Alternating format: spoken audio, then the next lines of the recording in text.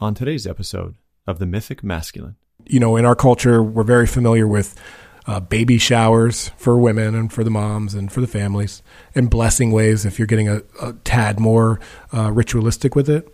And I think having a blessing way, a father's blessing, is something that's so vital for a couple of reasons.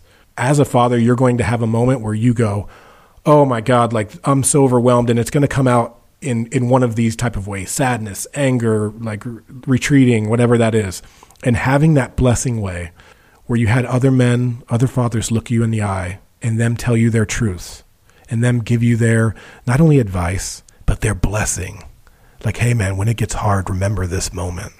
Really getting the gold out of other men's experience as you're embarking on your new experience, I feel like is very powerful medicine. What does it mean to be a man today? The old archetypes of masculinity are dissolving, and the new ones are just beginning to rise. In the era of Me Too and biospheric collapse, how might we look to the old myths for guidance to navigate this space between stories? This podcast explores the historical, cultural, and contemporary voices that are shaping this dynamic conversation of the emerging masculine. Greetings, dear listeners. I'm your host, Ian McKenzie. Today, I'm happy to share my conversation with Adam Jackson, one of the three co-fathers of the Sacred Sons men's organization that has been making waves these last 2 years. I was introduced to Adam when I attended their Sacred Sons Convergence in San Diego last October, and was impressed with the way they stewarded 200 men over 2 subsequent weekends into realms of connection, healing, and empowerment. In this episode, I speak with Adam about the recent birth of his second son, Holland, along with the birth story of my own son, Oren. We explore the importance of not losing yourself as a new father, how he uses ritual to stay connected with his partner, and why the healing of the father archetype is so needed in modern culture. Enjoy.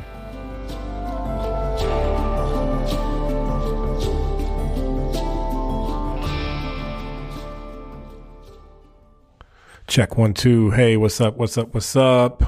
Adam Jackson, welcome to the show. What's up, Ian? Thank you for having me, brother. So great to connect. Yeah, man. It's you caught me on a rare rainy day here in San Diego, so this is a nice way to spend the day chatting with a brother up in the cold, up in the real cold, you know. Yeah, that's right. Coming at you from Canada.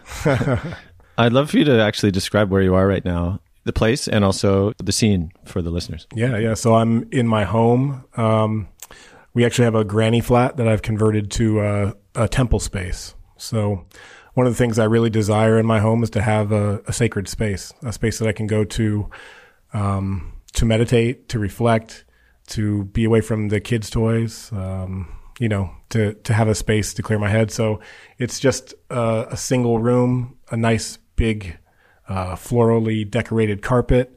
I have an altar with some altar items. And actually, before we got on this, I just did 25 push-ups, did some jumping jacks, and I smudged myself in here. So that's kind of what goes down in here. And aside from that, I also record the Sacred Sons podcast in the studio as well. Beautiful. I had a thought the other day. When I meet people and we chat and just talk about maybe their spaces. I find it interesting, actually, that now if somebody doesn't have an altar space in their home, I'm almost like, yo, what's up with that? Like, how do you not have an altar? Yeah. And how far, I don't know how far that was from my upbringing, but that to me is so necessary to have that relationship to the sacred. And I'd love for you to actually maybe even say, again, because of your co-fathering of Sacred Sons and this conversation, we're going to get into fatherhood and son and all the rest. And maybe to begin by starting with that first word, sacred. What does sacred mean to you? Sacred means so much to me. Beyond the banner, the flag that I wave of Sacred Sons, sacred is the experience of life itself. It's the purest form of life. It's the purest form of expression. And so the things that I hold sacred are really just that, our experiences, are the love, the connection that I have in relationship. I hold that very sacred. And when it comes to spaces, creating a sacred altar space like you spoke to, it just brought up for me that when I was a kid, I even used to build these sacred altars, even though it would be out of like my WWF wrestling figures and like my toys, like stacking them up and creating like this altar of like, oh, wow, these are the things that I'm worshiping. These are the things that are important to me, at a young age. And so now I'm doing it with crystals and sound healing bowls and all this kind of stuff. But it's the same intention. It's having a space where I put up these items that bring me back, that connect me back to myself, back to my heart, and back to those experiences that I hold sacred in my life. I love that definition. I don't know if I clearly defined it, but You did. No, you did. You've just come through another sacred portal, it seems, with the birth of your second son, I understand. Yes. Yeah, and I'd love for you to maybe just speak some of how that story unfolded for you. Yeah. So Holland Judah is today, I want to say he's 20 days old. So we're really new in it. And he came through to Hannah and I, my partner, last April, right? And that was actually after having miscarried. And so Holland is actually a true, what they call rainbow child. Hannah and I had sat in ceremony around the spirit that wanted to come through, but that didn't. And, we held a lot of space for each other in that time. And so when we got pregnant with Holland, it was even more precious. You really, experience the preciousness of life when you go through a miscarriage. And so having Holland come through, and he's so strong. He's like this big boy. He's so strong, so solid. And having him come through the portal, as you called it, after having gone through a loss was very significant to us. And so we see him with these eyes, even of more, eyes of gratitude, but just eyes of the divine, because we really know how precious this life is. And so for him to come and be with us at this time is so special.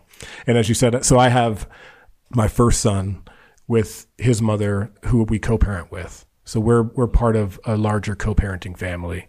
And we can speak a little bit more on that if you like, but just, also having we're calling him our little peace warrior. He's coming through, and he's actually like filling in some of the gaps, some of the cracks in our co-parenting relationship. Like he came through as this peaceful warrior that really has allowed more love to come through, more bonding. And now that Noah and Holland, my two sons, are blood, they're kind of like holding our family together in this way, if that makes any sense. You know what I mean? What was different this time than the first time? I was just more prepared, way more prepared. And I'll tell you, if you don't mind, I can share a story about Noah coming through, because it kind of builds up. So 6 years ago, after a 5-month kind of whirlwind relationship, Noah's mom and I found out we were pregnant. And I had always been one of these guys like, I don't know if I'm ever going to be a dad. I was kind of like, I could take it or leave it at that point. And I think a lot of guys feel that. And I was coming in, I was 33 going on 34. But I felt him coming through so strongly, and the love was there, and the situation felt right to bring him through, and I could really feel him coming through. So I actually went and had my first ayahuasca sit around that time to prepare myself for fatherhood. Right. And that first night, I sat, and you've sat with the medicine? Mm-hmm. Okay, so I'll just skip all of the beginning portions, but we drank the medicine. I sat back. I went through this portal and into this space, blasted through what I call like the kaleidoscope realm, blasted through into this white space, and I felt this being or this embodiment scan my face, and I could almost feel it as if someone put their hand across my face, and the spirit said to me, "I remember you." And at that point, I was like, I felt it wasn't like I was being recognized as Adam Jackson in this ceremony. This spirit recognized my soul. And it really touched me to this point, like, wow, I've never felt my soul recognized in this way. And so as the journey does, things are moving, and all of a sudden my vision flips, and I'm holding this vision of my son Noah. And I was staring at him, and I took my hand in this vision, and I touched his face, and I said, "I remember you."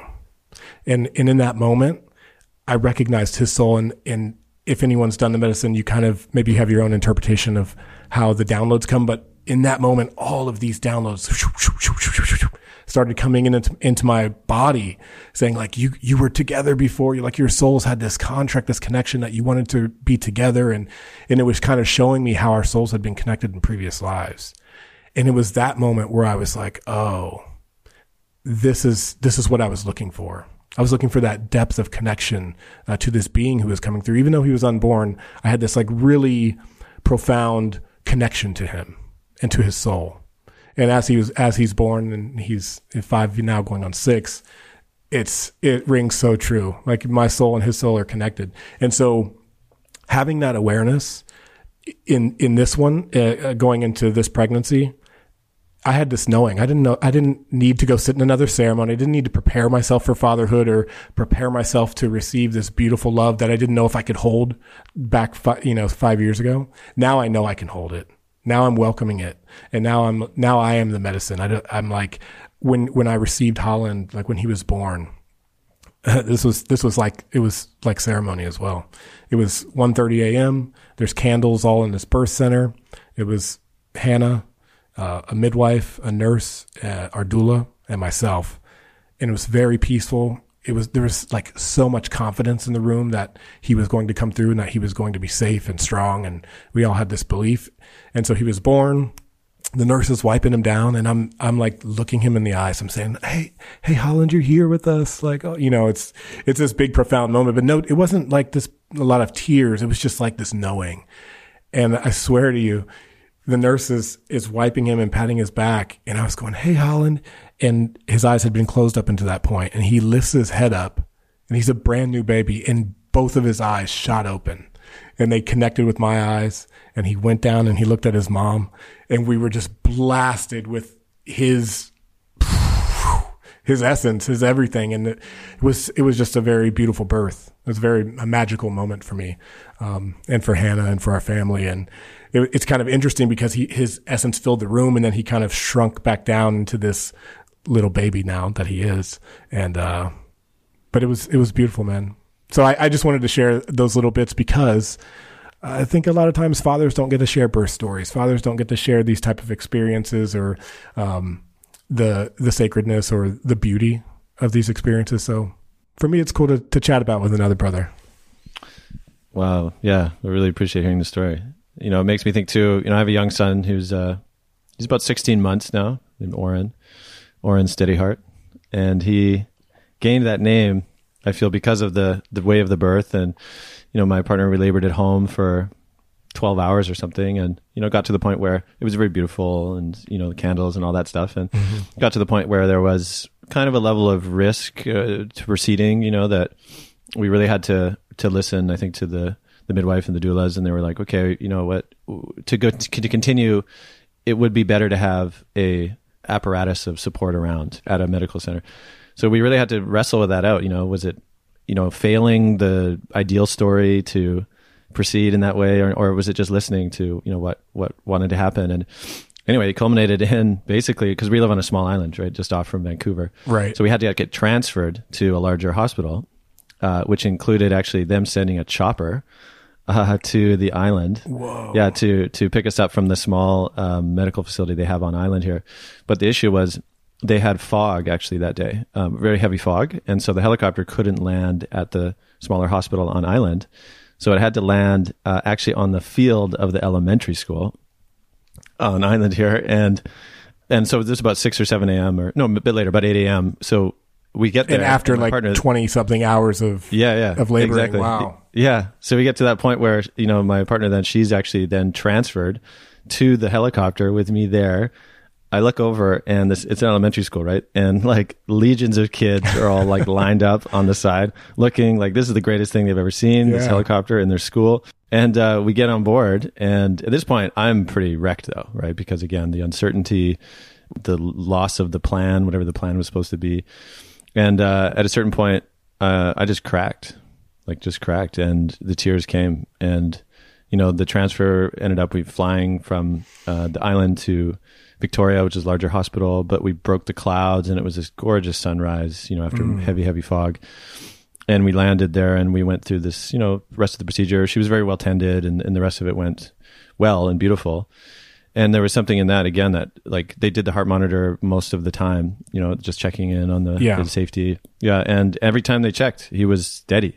He was just steady heart bumping away. So there you go. So steady heart became, boom, really clear for us.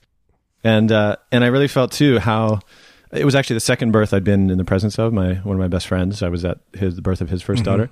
So I was a little familiar with the scene, what really felt like this, again, this shamanic portal of, to the other world. Yeah. To the point where, the first time I had been there with my friend's child, again, I was so blown open by being present to that I walked out of there and I was like, how is everybody not talking about this all the time?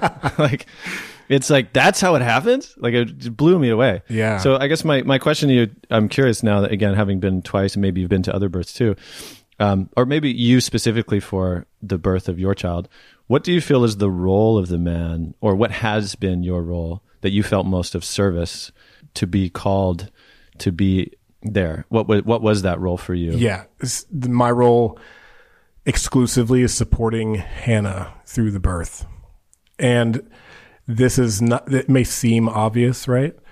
But this is actually something I had to learn from the first time around.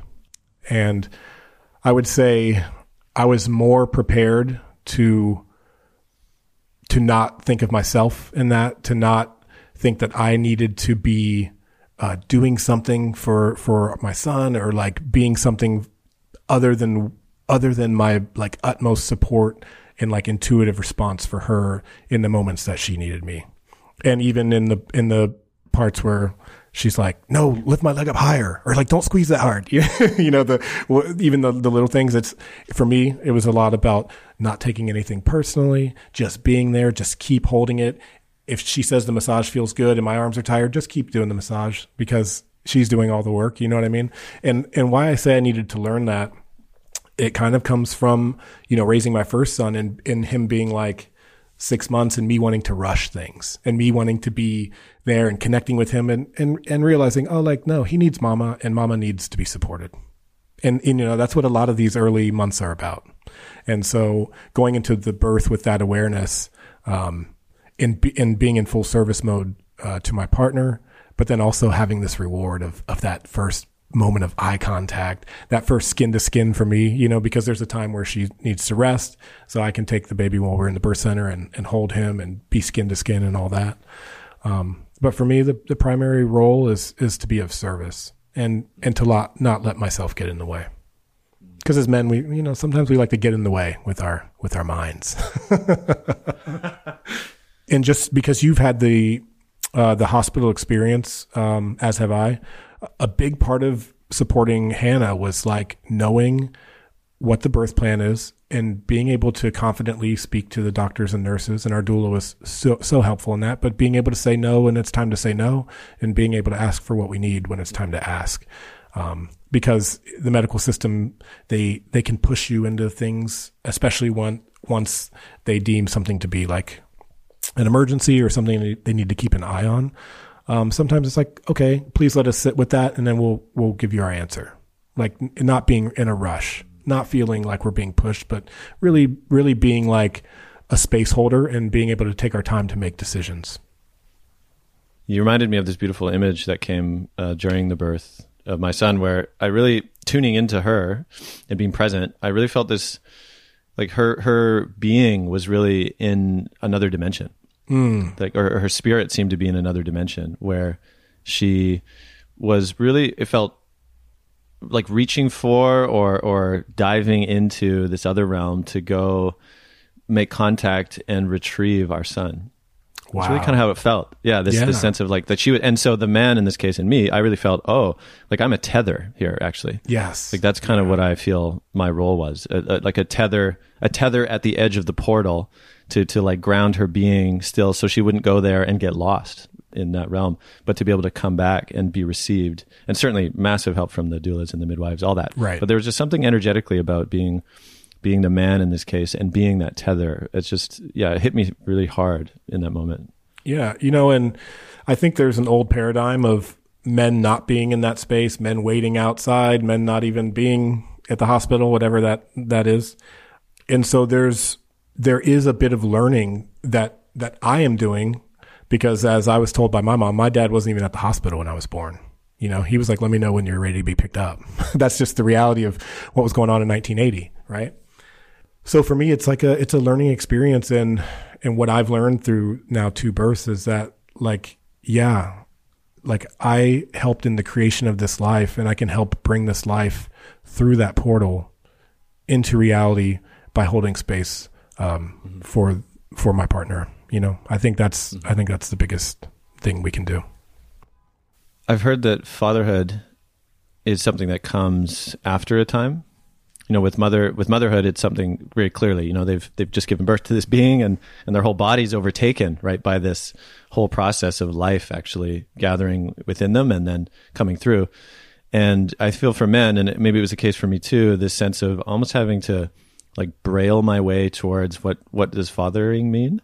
With examples, of course, my father and seeing fathers, but having that experience of it, that it's something that sort of comes on over time. And I wonder for you as well, how has fatherhood come to you maybe after the first birth of your son, and what does it come to mean now? What is the medicine of fatherhood? Yeah, I think that's accurate. And it has to be that way for several reasons that fatherhood comes to you. And I'll explain why. When we're in this baby phase, you're just getting comfortable holding this little guy, trying to soothe him when he cries, when it's needed, when the mom's in the shower or whatever, being there to support this tiny little human. And like I said, with my first son, my initial thing was like, oh, I can't wait till we're playing catch in the yard. Like, that's when I'm going to shine. Right. Yeah. But there's this whole buildup that has to happen before that's even a reality. Right. And so being able to be there for those early months, just to have that connection, I think is really important. And I guess how I evolved into the father that I am at this point is really by letting go of aspects of my selfish nature.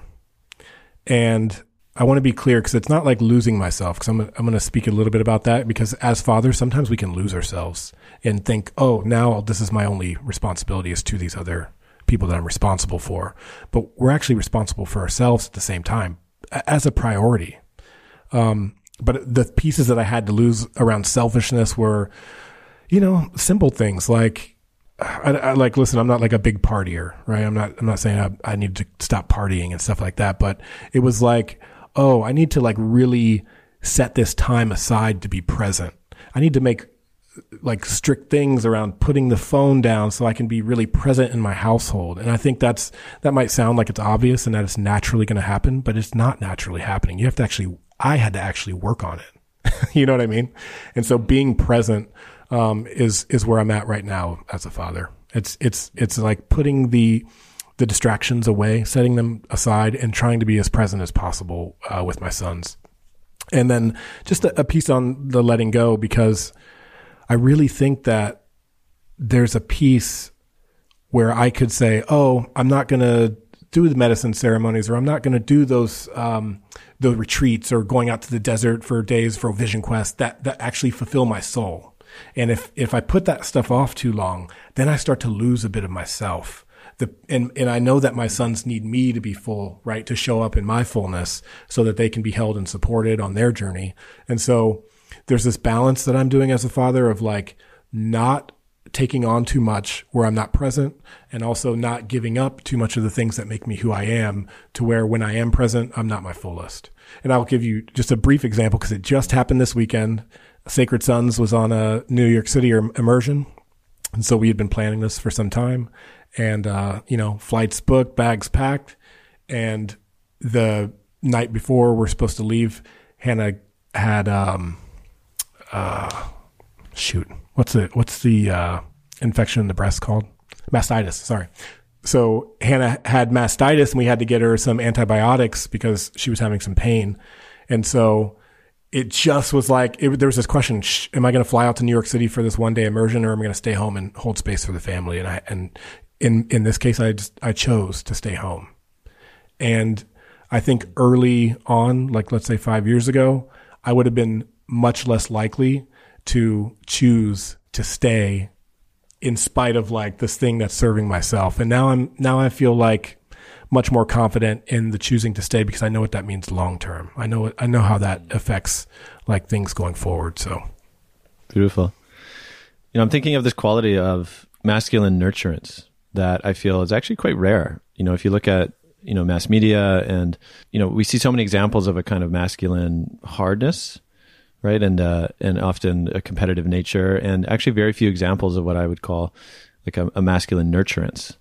And that to me seems to be certainly at this stage as well, with the young child, that is also something I feel that maybe is unfamiliar to most men or who become fathers. I know it was to me. Like one of the more recent thresholds with Oren is that I've now, over the last little while, been the one putting him to sleep and often waking up with him. And that's a shift from prior when my partner would be the one, of course, nursing him to bed. And, we're at the stage where he'll just nurse all night now because he likes it. And so now it's like there's a fathering needing to come in and like create a kind of compassionate separation from the mother in these moments. And what that's awoken in me is, there's a really beautiful nurturance, which is unfamiliar and also feels very soul affirming for me. And it's, sort of an undiscovered element of fathering that I'm just touching now. And I wonder if you also experience that. I fully experience that. I'm a very affectionate person by nature. So I'm all down with the cuddles and the hugs and the love and all that. So that comes very easily and naturally for me. But when Noah was 2, that's when he started to need more attention to go to sleep. I'll just say it like that. He was like, he needed movement, he needed motion. And for a lot of people that might look like driving the car around the block or whatever, but it came to be a point where with his mom, he wasn't able to fall asleep. And so what I started doing was taking walks around the block with him because he needed to be up and moving and this is like, it's a nurturing thing that I was doing, but I decided like, I'm not going to lay with him and sing songs and be soft. Like we're going to walk around the block. I'm going to wrap him in a blanket, even if it's a little chilly outside. And I know that after 2 walks around the block and I sing, some Bob Marley song, everything's going to be all right. And I walk around the block twice, he's out. There's no like hour-long thing. It's if I do this, it's going to work. And so finding, you're calling it gentle and nurturing, but there's still an element of like the wild that you can bring through. There's still an element of like, I'm going to do this in a masculine way because it works. There's like a shift from the really gentle coddling to like, oh, you like to be shaken a little bit more. You like to be held and like you feel that a little bit more. So I think a big piece for me was, again, it's not losing myself in trying to be the mom. Come on. Like I'm not doing that. You can't even come close.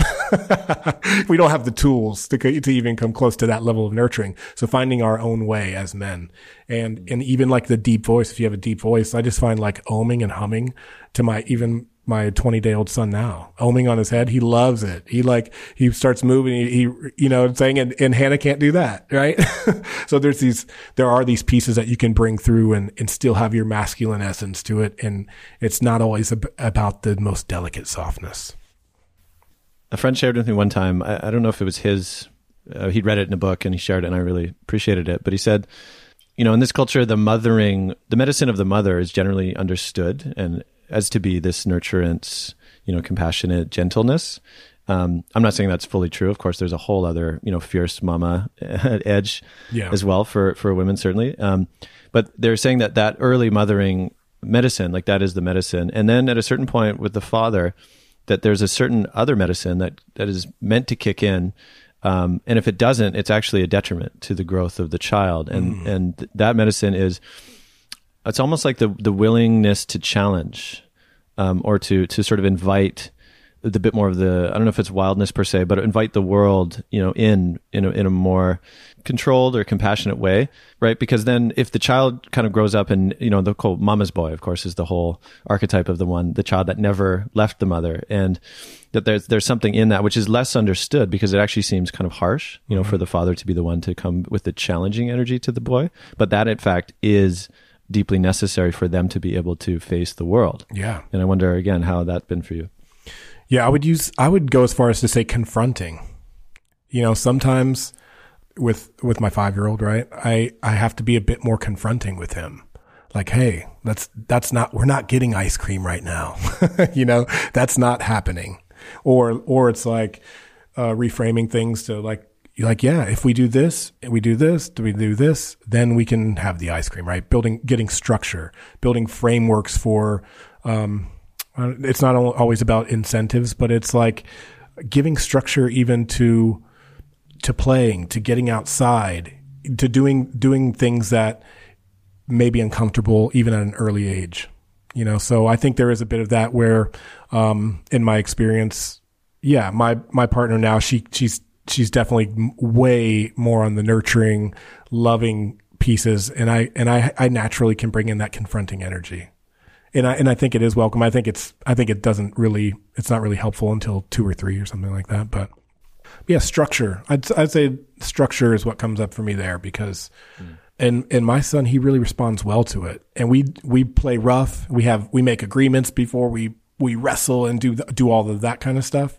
And like these little tiny wins that we accumulate, like, can we do this? Can we jump off of this thing that's high? Can we go over these monkey bars? Like things like that. And having that bit of confrontation, I think is super healthy. And in my case, especially for these young boys, How has the fathering you received in your own childhood, in your own life, how has that showed up or not showed up based on, what you're trying to pass on or what you appreciate and wanted to incorporate into your fathering? Yeah. So my parents were separated when I was just born, and it was before I was 1. And I know most of the story from my mom's perspective. I don't really know much from my dad's perspective. And maybe that's a conversation I'll have at some point, but I just haven't had it. And so when I was going through a similar thing when my son was around 2, I'm like, oh man, am I like a part of this karmic chain? Am I perpetuating the cycle of, leaving a relationship with a young child? And I really had to take a look at that. And what I found is that although there are similarities, like when we're looking at breaking these karmic chains, you can do it link by link. And it's not about like accepting the entire thing. And so what I mean by that is my father was an alcoholic. I'm not an alcoholic. My father was largely not present when I was young. I'm super present. And even in the co-parenting, I have my son half of the time. And beyond that, we share photos and we're constant. I'm super accessible in places that my father was not. And so I would say in that respect, that showed me aspects of the things that I didn't want to perpetuate down my line, right? On the positive side, my father's super generous. Oh my gosh. Maybe not so much with his time, but when we were like an every other weekend type of family with my brother and I. He was always so generous in terms of like cooking us meals, playing games with us, having us all set, showing up at like sporting games and things like that. He actually came through. There's a lot of, I can count on one hand the times he didn't show up, and those kind of things hurt or whatever.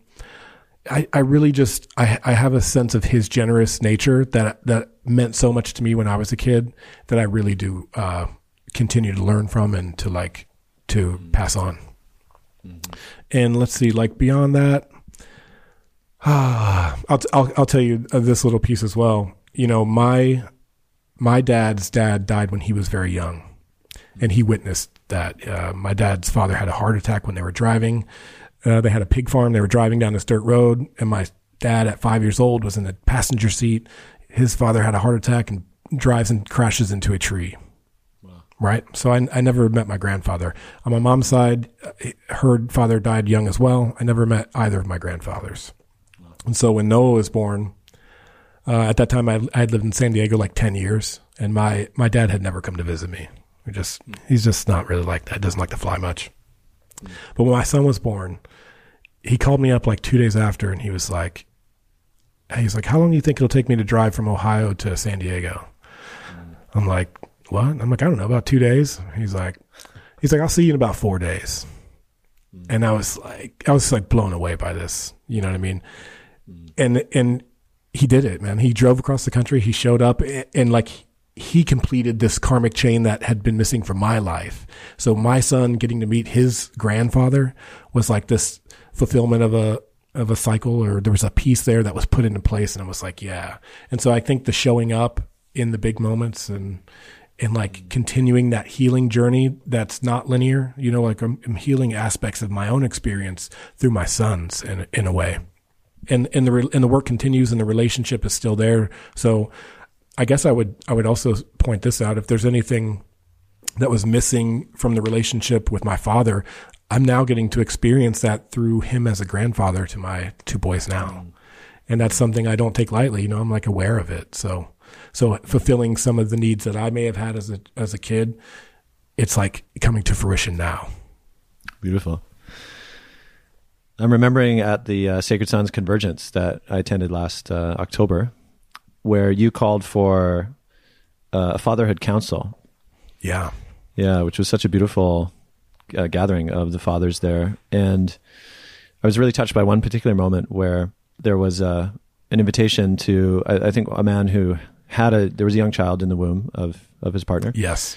I think it was you or maybe Aubert had gathered the man and called forth all of the other fathers to surround them. And what I felt was to, one, give an opportunity to speak to the man as in a way as if they themselves were longing to be spoken to. Yes. You know, and they never were. You know, so much of us in this modern culture don't really have these kinds of cultural ways. You know, that would have been inevitable. That other fathers would have gathered with this new father to be and to, you know, to bestow and to see him and the rest.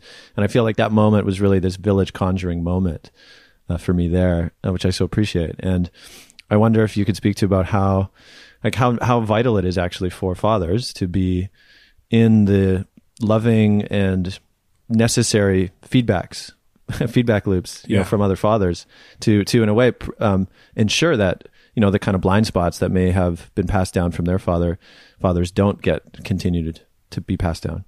Yeah, man. I mean, this is just another example of something that I didn't have that I was calling in, which looked like support from other men who had been through similar circumstances. And what I really liken it to is a blessing way. And, you know, in our culture, we're very familiar with baby showers for women and for the moms and for the families, and blessing ways if you're getting a tad more ritualistic with it. And I think having a blessing way or a father's blessing is something that's so vital for a couple of reasons. One, as you know, there's going to be a time where shit just hits the fan, whether that's with your amount of patience, whether that's with your anger or with your stress levels, whatever that looks like. As a father, you're going to have a moment where you go, oh my God, like I'm so overwhelmed, and it's going to come out in one of these type of ways: sadness, anger, like retreating, whatever that is. And having that blessing way or that moment where you had other men, other fathers look you in the eye and them tell you their truths and them give you their, not only advice, but their blessing. Like, hey man, when it gets hard, remember this moment. Like, this is vital, potent medicine. Because when you don't have that, then like you said, the word tether earlier, which I really like that. When you're not tethered, when you're not grounded, in a knowing that this will be okay, that I will get through this, it can be very tricky and it's very difficult to navigate. And as men, you know, we're not going to reach out. A lot of times we're isolated in a situation, and we typically put ourselves in that isolation. But what that father's blessing does is allow men who have been through it to look you in the eyes and to speak to you as if they were speaking to their younger selves. And that's how I prompt it. What would you tell yourself that you didn't know from your experience to this man who's just becoming a father? And it might not make sense to him in that moment, but when it gets hard, he can go back to that experience. And I just think that's really powerful. And, you know, one of the first things I say in the Father's Council is, this is not a workshop.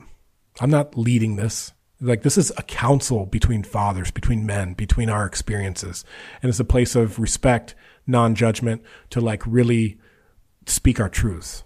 And for a lot of guys in that council, the truth looks like, hey, I'm absent from my kids. I don't see my kids. Other times it looks like I work all the time and I'm stuck in this cycle of working so much that I'm not present with my kids. There's all kinds of things that come up. So like really getting the gold out of other men's experience as you're embarking on your new experience, I feel like is very powerful medicine. It was too for me as well to be there and to experience that. Man, I tear up every time. Like it really is powerful. And just, for people listening, we're out in the middle of the desert. We all are huddled up in a cave. So we're literally 20 guys, like all huddled down in this cave. And in this case, it's a Kali cave. So there's these paintings of Kali inside. And, we're just men in this space sharing what experience we have in an attempt to sharpen all of us, in an attempt to make us all better. And, we close out with commitments. That's what we come out of that experience with. What are we committed to in our fatherhood journey? And that's the question we go out with and that we explore. Sacred Sons, I think it's on the website, but it says something like stewarding the return of the fatherhood archetype. Co-stewarding the return of the father archetype. That's right. Yeah. Yeah. And I'd love to hear more about how that came about as a beacon for Sacred Sons and for you within the context of what we're all talking about here, which is, fatherhood of your own children, but also the larger fatherhood archetype in the culture at this time. Why is it so necessary to return? Yeah. Why is it so important? I think the father has largely been absent in our culture. I think what the father is has largely been misrepresented and kind of like repackaged and sold to us in this age of media marketing. And so when we speak about co-stewarding the father, it's on a few levels. You have the literal father of children, and what that looks like is, making sure men are around to raise their children, making sure that when a man has a child, that he is supported from a brotherhood, from other men, from other fathers, so that he can show up in his best way. That's like on a very literal, like practical level. There's also this idea of Father God. And what that looks like in our culture is that God is this distant thing. He's away, and we're all trying to do our best to be good so that God will come down and bless us and we'll be accepted into his kingdom, which is way, way, way out there. But what we're talking about with Sacred Sons is that Spirit is here now. Like we collectively embody this Spirit. And so for me, the return of the father archetype is like acknowledging the father is not gone. The father is the essence of each and every one of us and how we play out our roles in our families and our lives. And on the spiritual tip, it's like getting connected through our bodies, through our hearts, back into the presence of that Father Spirit, which a lot of us may not have a connection to because of whatever. We didn't have men in our lives. We didn't have healthy role models growing up, whatever that was. But we're starting to bring these things back, and we're starting to acknowledge the good.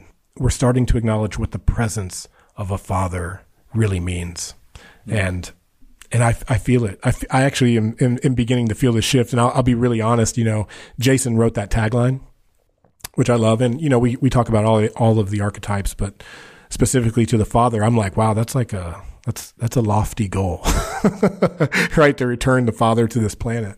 But as we're doing this work, I'm seeing it more and more, seeing more men light up, show up in their own lives. I'm even starting to see it more in the media. And it's not because of anything that we're doing. It's because there is a real shift happening.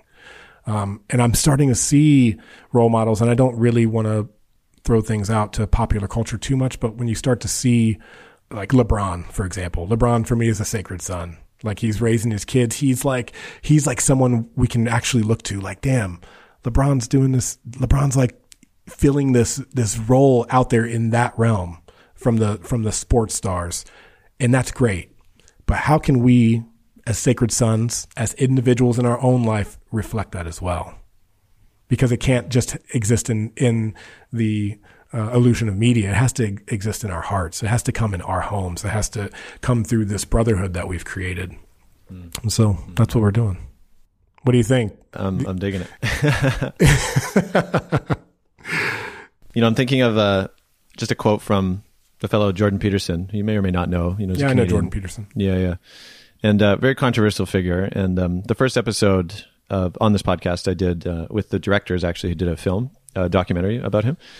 But I was listening to one talk that he gave, and he cited some statistic where he said, actually, what's the number one indicator of a young man's willingness to turn to crime and, to kind of fall out of a contributing member of society? And he said the number one thing is not bad fathering, it's actually no father. Mm-hmm.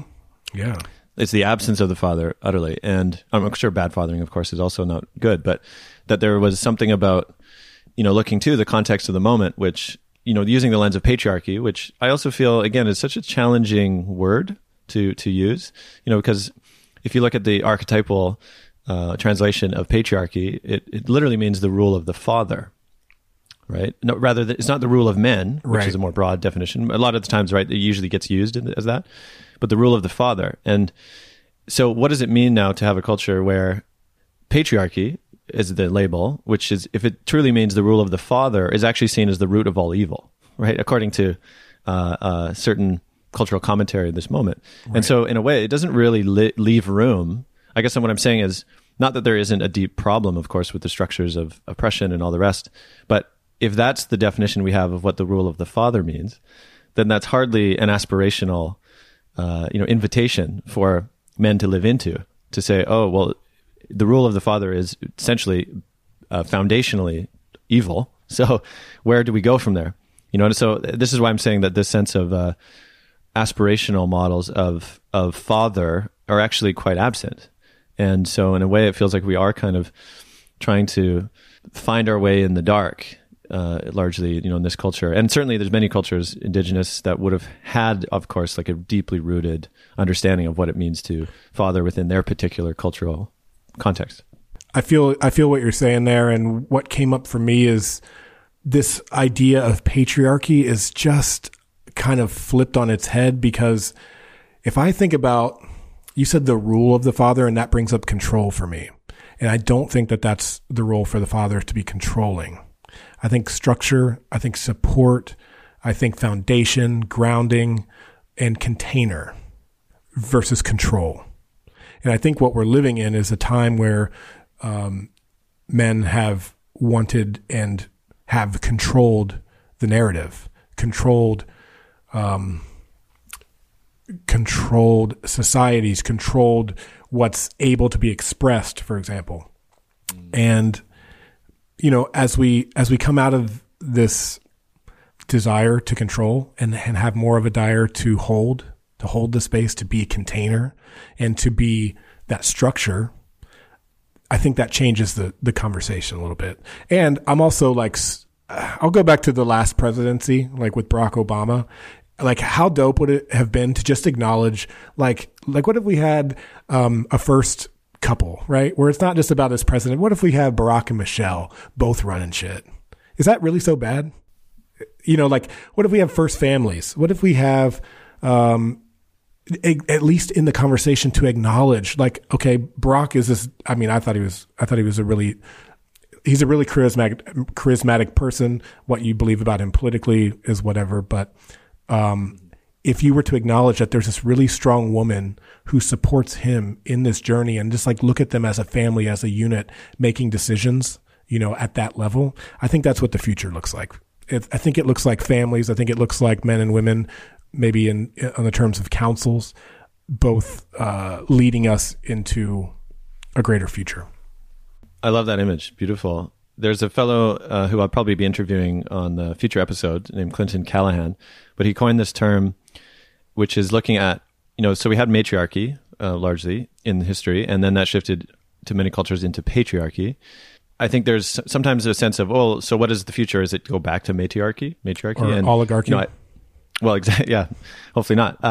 But he coined this other phrase, which he said, partnerarchy, or the translation is actually archiarchy, is his way of saying it. Yeah, which I love, as I think you've just articulated, actually, which is this noble partnership, between, say, the masculine and feminine, or to have a couple, at the helm, in this, dynamic partnership of service. Amazing, right? I mean, just in the context of what I was saying with the past presidency, look at this current president. Look at the relationship with his wife, and honestly, none of us really know what goes on, right? But the picture that the media has portrayed is like they don't hold hands. Like they are so far separated in their ideas and in their behaviors. And in many cases, it looks like they don't even really get along. And that's no judgment on anyone's relationship, and certainly not this president's relationship. However, I would like to see strong foundational relationships at the root, at the core of what our leaders bring to the forefront. Because if someone is not aligned in their relationship to the people closest to them, how can they be an effective leader for the ones who are not close to them? Right? This is my personal belief. So as we're shifting, and, of course the feminist side is like the future is feminine, and that's one way to think about it. But I think the future is balanced. I think the future is honest more than anything. We got to start getting really honest. And it doesn't, and in saying that, I really do believe that anyone, any gender can be a great leader, right? Anyone can be a great leader, but the qualities that we look for in leadership, they should have strong foundations in relating to people and in relating to your family. Perfect segue.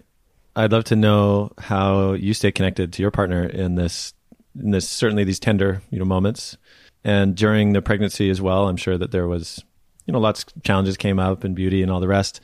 And how have you managed to stay connected, to speak that for other fathers to hear? And it's a question I certainly hold often too, in the midst of the craziness of parenting and all the rest. And sometimes, right, like the relationship can be subsumed to the parenting project. Yeah. And it's very easy to kind of forget that, oh yeah, we also have a relationship too. And I just wonder how you tend that in a way that, nourishes you both.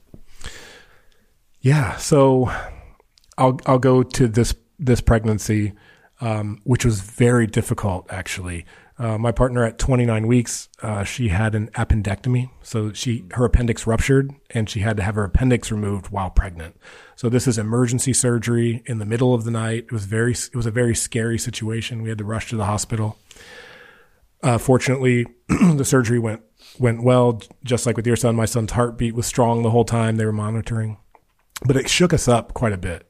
And I guess for me, it kind of got me off course from this whole beautiful experience and natural this, and it's going to be so, it's going to have this like fairy tale type of story. And it wasn't that. It was very hard. It was like the recovery was really hard, and it looked like, again, like me holding a lot of space. And even though I wasn't sick myself, it's like I gotta work. I'm holding down the practical side of it, and I have to nurture my partner who's like recovering from a massive surgery. So yeah, for in that time, it looked like holding space. And so I had plans for her to have a blessing way. And this appendectomy kind of got in the way of those plans, right? And in my mind, I kind of let it go. And Hannah had expressed to me like, hey, that blessing way would really mean a lot to me. And in my mind, I had kind of checked it off. Like, the time has passed, and we've gone through this other thing that was so hard. Let's just not do it, And so this was right after Christmas, and I had some time off. So we had a lot of time together at home, and I started to feel it again. I'm like, okay, let's do this. And it's just me and her and a bucket of water, washing her feet with some flowers in a bowl, and doing like a very ritualistic ceremonial type of thing. And this is my point, is like coming back to ceremony, coming back to what's sacred in your relationship. So the studio that I'm in now, I filled it with candles. I turned off all the lights. I had a chair. I got a bowl full of water with rose petals in it. I'm not saying this to sound like I'm so romantic. It's just, it's what I learned on the internet. Burned some sage and gave her like a blessing way that can only come from me and from my heart. And I didn't write it. I didn't really prepare much. I just like came from my heart as I'm washing her feet, telling her things, like telling her why we're doing this, why we're bringing this life in. When my brain wanted to actually give up, I was like, I don't want to, it sounded like stressful for me almost, but to follow through and to do it and bring that back. If you ever feel like things are getting away from you, things are too up in the mind, things are too practical, the world is kind of becoming overwhelming, go back to simple rituals. And for a lot of men, we weren't taught ritual. So we're, in my case, I'm kind of making it up as I go in many instances, but it doesn't deny the fact that getting back to like prayer and intention and uninterrupted space between my partner and I, like that's really where it comes from. And it's not to say that I'm always in that space. That's not the point. The point is to that being like this point I can go back to recalibrate and reset. And so that was one in this pregnancy that really helped. And it really, in the end, it really filled my soul up. It filled her soul up. And I believe that was a catalyst for this peaceful birth experience that we had, because her and I got reconnected after the traumatic experience of the surgery. It really, really brought us back to what was real and what was important for us. Wow. That's so beautiful. Yeah, man. And so like after pregnancy, right? This is a time where it's still a lot of rest and recovery. I learned how to make some soup from my bro J Mac. He gave me a little recipe book for the crock pot just to keep some like warm food going in the house during these months. But that's always my go-to, is go back to ceremony. And that doesn't mean sitting with mushrooms or like doing something crazy. It doesn't have to be that, even though I really appreciate those experiences as well.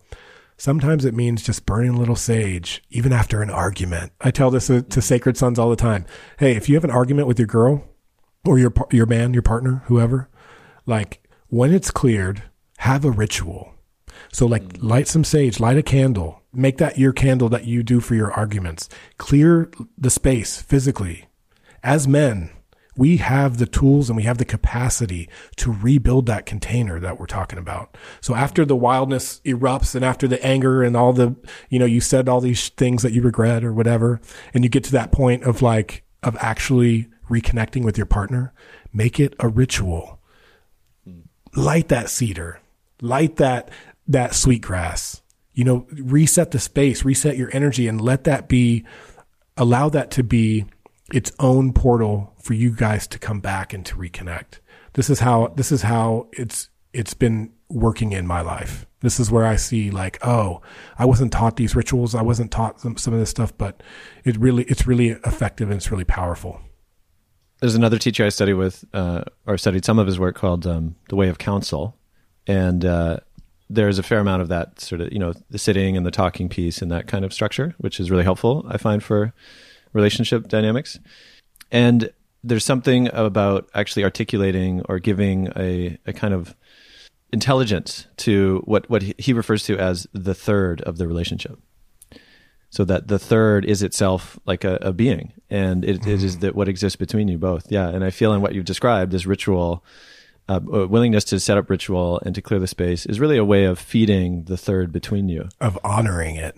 It's a way of honoring it and welcoming it back in to the relationship. I see love as an entity as well. So you said it a little bit differently. I see love as a living entity, and love is with you and love is without you. And it's like between two people, like you have storms come through, like emotional storms come through. And like sometimes in clearing all that, you need to invite love back in, and ritual is the way. I love that. Adam, wow, such a pleasure. Anything we didn't touch on that you wanted to speak to before we close? I guess what I want to say most to anyone listening is that whether you're a father or not, this journey of honest masculinity is not for the lighthearted. It's not easy. It looks like getting really, really real, looking yourself in the mirror and being honest with yourself, being honest about exactly where you're at. It's not about being better or worse or anything like that. It's about getting really real so that you can cultivate the life that you choose for yourself. And with Sacred Sons, we have offerings, we have some processes, we have tools in our tool bag that help us get back into alignment, help us get back on our life's path, help us get into our purpose. And as men, we need purpose. That is a fact that I have come to really embrace. We need purpose in our lives. And so if you're a man who's floating and maybe you're feeling a disconnect from your purpose, maybe you're feeling disconnected from love, maybe you're feeling disconnected from self-love. Maybe you've never felt self-love. Now's the time that we have cultivated a community to hold space for that, to be around for that. And if you're a brother who's like flying high and doing really well and just seeking, your next stage or your next level, or even supporting other brothers, like this is the way. I found this really regenerative cycle where you get some of the healing that you need, and then you go into deep service mode, and that deep service allows the healing to continue within yourself or within myself. So we have it, brothers. That's what we're doing. That's what Sacred Sons is. And with that, that's an open invitation for anyone listening to get connected. sacredsons.com, on Instagram at Sacred Sons. If you're feeling it, join us. And where can they hear you and your interviews with a variety of guests? Yeah, so I'm super stoked. I've been a big podcast fan for a very long time. Joe Rogan, Aubrey. I listen to all kinds of podcasts, really. The Daily, whatever. So as we were going on this Sacred Sons endeavor, I was like, man, I would really love to host my own podcast, And so we started it. We were about 15 episodes in. I do them all in person in the studio here, and it's been really cool because I like to interview guys and get to really know their stories of how they came into their own remembrance. A lot of times we look at men who are accomplished, who have had success, and we assume that they've always had it, or it just looks like they have it all together, right? So really getting to the story, to the core essence of what someone had to go through to get where they are, I feel like that is really good medicine. And as men, it's like we're just sitting around the fire sharing stories or storytelling. That's a big part of our internal compass, is that being able to receive stories and then also to share our own stories. So that's what the Sacred Sons podcast is about. You can get it on iTunes, Spotify, Stitcher, wherever you get podcasts, it's all there. So yeah, and I'm having a blast doing it. So next time I'll have you come down if you're in San Diego. We'll have to get another one in. Next Convergence. yeah, and I'll have the setup there for sure. Well, Adam, thanks so much for sitting around the fire with me, sharing stories about fatherhood. Really beautiful to have you on the show. Yeah, man, I appreciate having a platform to speak about the trials, the good, the bad, the ugly of fatherhood. I think it's an important conversation. And just to let other men know, like, hey, it's not always going to be easy, but there are tools, there are ways back to get into alignment with whatever your intentions are in your fatherhood journey. So we welcome your stories, brothers. To be continued. Yeah. Thank you for listening to today's Mythic Masculine podcast. If you liked what you heard, be sure to subscribe on iTunes, Spotify, or wherever you're listening, and leave a comment. And if you'd like to support future episodes, head over to my Patreon page at patreon.com/IanMack. That's patreon.com/IANMACK to become an ongoing funder. Thank you.